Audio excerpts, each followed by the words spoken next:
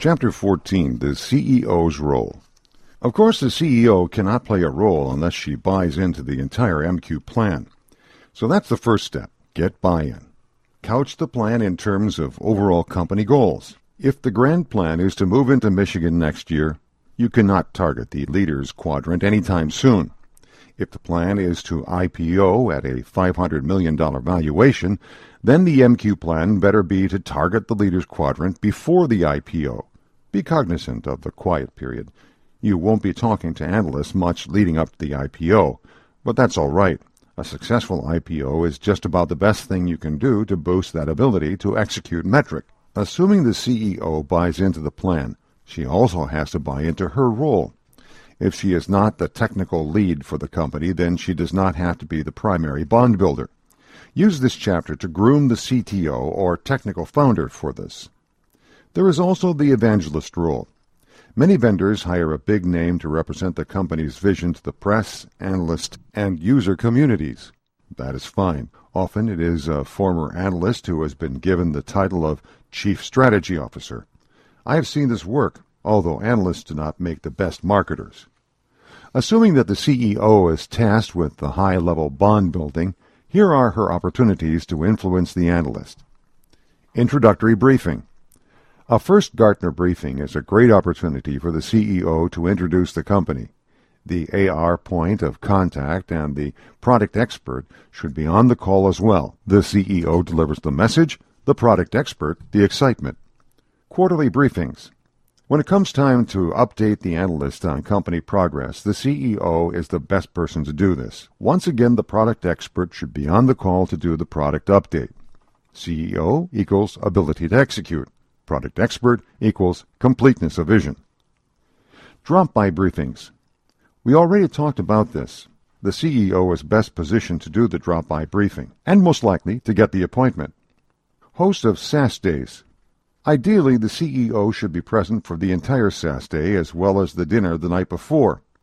This is her baby, after all. She should be interested enough to see it through. If she has to step out, it should be for a reason that enhances the company image. I'll be right back. We have a deployment problem in France, and I have to make sure the team has landed and made it to the customer site. We had to get the Concorde out of mothballs to get them there today. Gartner Video Production. Gartner has a prepackaged video offering, Gartner Custom Multimedia Productions. The analyst provides context around the problem on camera, and the company's spokesperson, the CEO, talks about how they solved the problem. You can either go with Gartner's package or do the production yourself. Either way is expensive, but once you have that video, market it everywhere. You are putting the analyst's face out there. He will watch it at least once and be exposed to the CEO's message one more time. Roadshows. For some reason, roadshows have fallen out of favor in recent years, probably because sales derides them as unproductive. They want marketing to produce easy-to-close leads for them, not to impose a visit to their territory by the CEO. The 10-City Roadshow is one of the most effective ways to create a bond between the CEO and the analyst. Think about it. For at least 20 days out of the year, the analyst is thinking about your company. They think about you as they brush up their presentation, as they head to the airport, before they go to sleep at the hotel in the evening, and most of the next day as they sit through the roadshow seminar. Here is the formula for a successful seminar. Believe me, I have done a lot of these.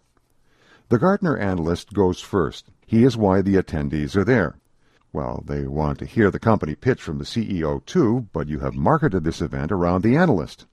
The analyst gives his standard pitch with perhaps some modifications based on the audience. Then the analyst Q&A. Analysts are always comfortable doing Q&A. The CEO presents the corporate pitch. Remember, the analyst is sitting there. He is going to hear this pitch 10 times over the next few weeks. What a great opportunity to hammer home your message. Don't forget the inception point. By the 10th seminar, the analyst will be talking about how important it is to include pouches in your marsupial tracking strategy. And then, the winning element of a successful seminar. A satisfied customer, ideally one from the local community, presents on 1, the problem he was having, 2, how he chose you, 3, how you solved his problem, and life is good. Now close the event. Give everyone their package of goodies, and rush the analyst off to lunch with a key customer in that city. After lunch, let the analyst go so he can catch up on email and get to the airport. There is one more important element of a successful event, and that is that the room should be packed. That is sales job, so we will address that in the next chapter. Host of webinars. It is also valuable to get the CEO to host any webinars you do with an analyst. She can do the introductions and pass it off to the analyst, who presents on the issue and the market. Then the product expert presents on the solution. Save time for Q&A at the end. Aside from keeping your attendees on the call, you will keep the analyst engaged. You can only hope he is listening to the product pitch one more time. If you don't do Q&A, it is guaranteed you will lose the analyst's attention. He will be answering email until it comes time to sign off. Direct calls. Once a bond of sorts is created between the analyst and the CEO, it will be possible for the CEO to call the analyst directly. Don't abuse this earned privilege. Call with a quick question, even if it's to ask about that restaurant in Cancun the analyst mentioned because he has a meeting with the president of Mexico to talk about marsupials. If the analyst does not pick up, they rarely do, leave a cogent message and tell him you will drop him an email. No need to call back. One of the purposes of infrequent calls is you want to keep the channel of communication open. Someday the analyst will have a question. If he has the CEO's phone number in his contacts, he will call. If he has to go through the AR person, he may not. Gartner salesperson. I do not know if this has ever happened, but I think it would be a brilliant tactic. In the next chapter, we'll talk about the role of sales in getting customer CIOs to talk to Gartner.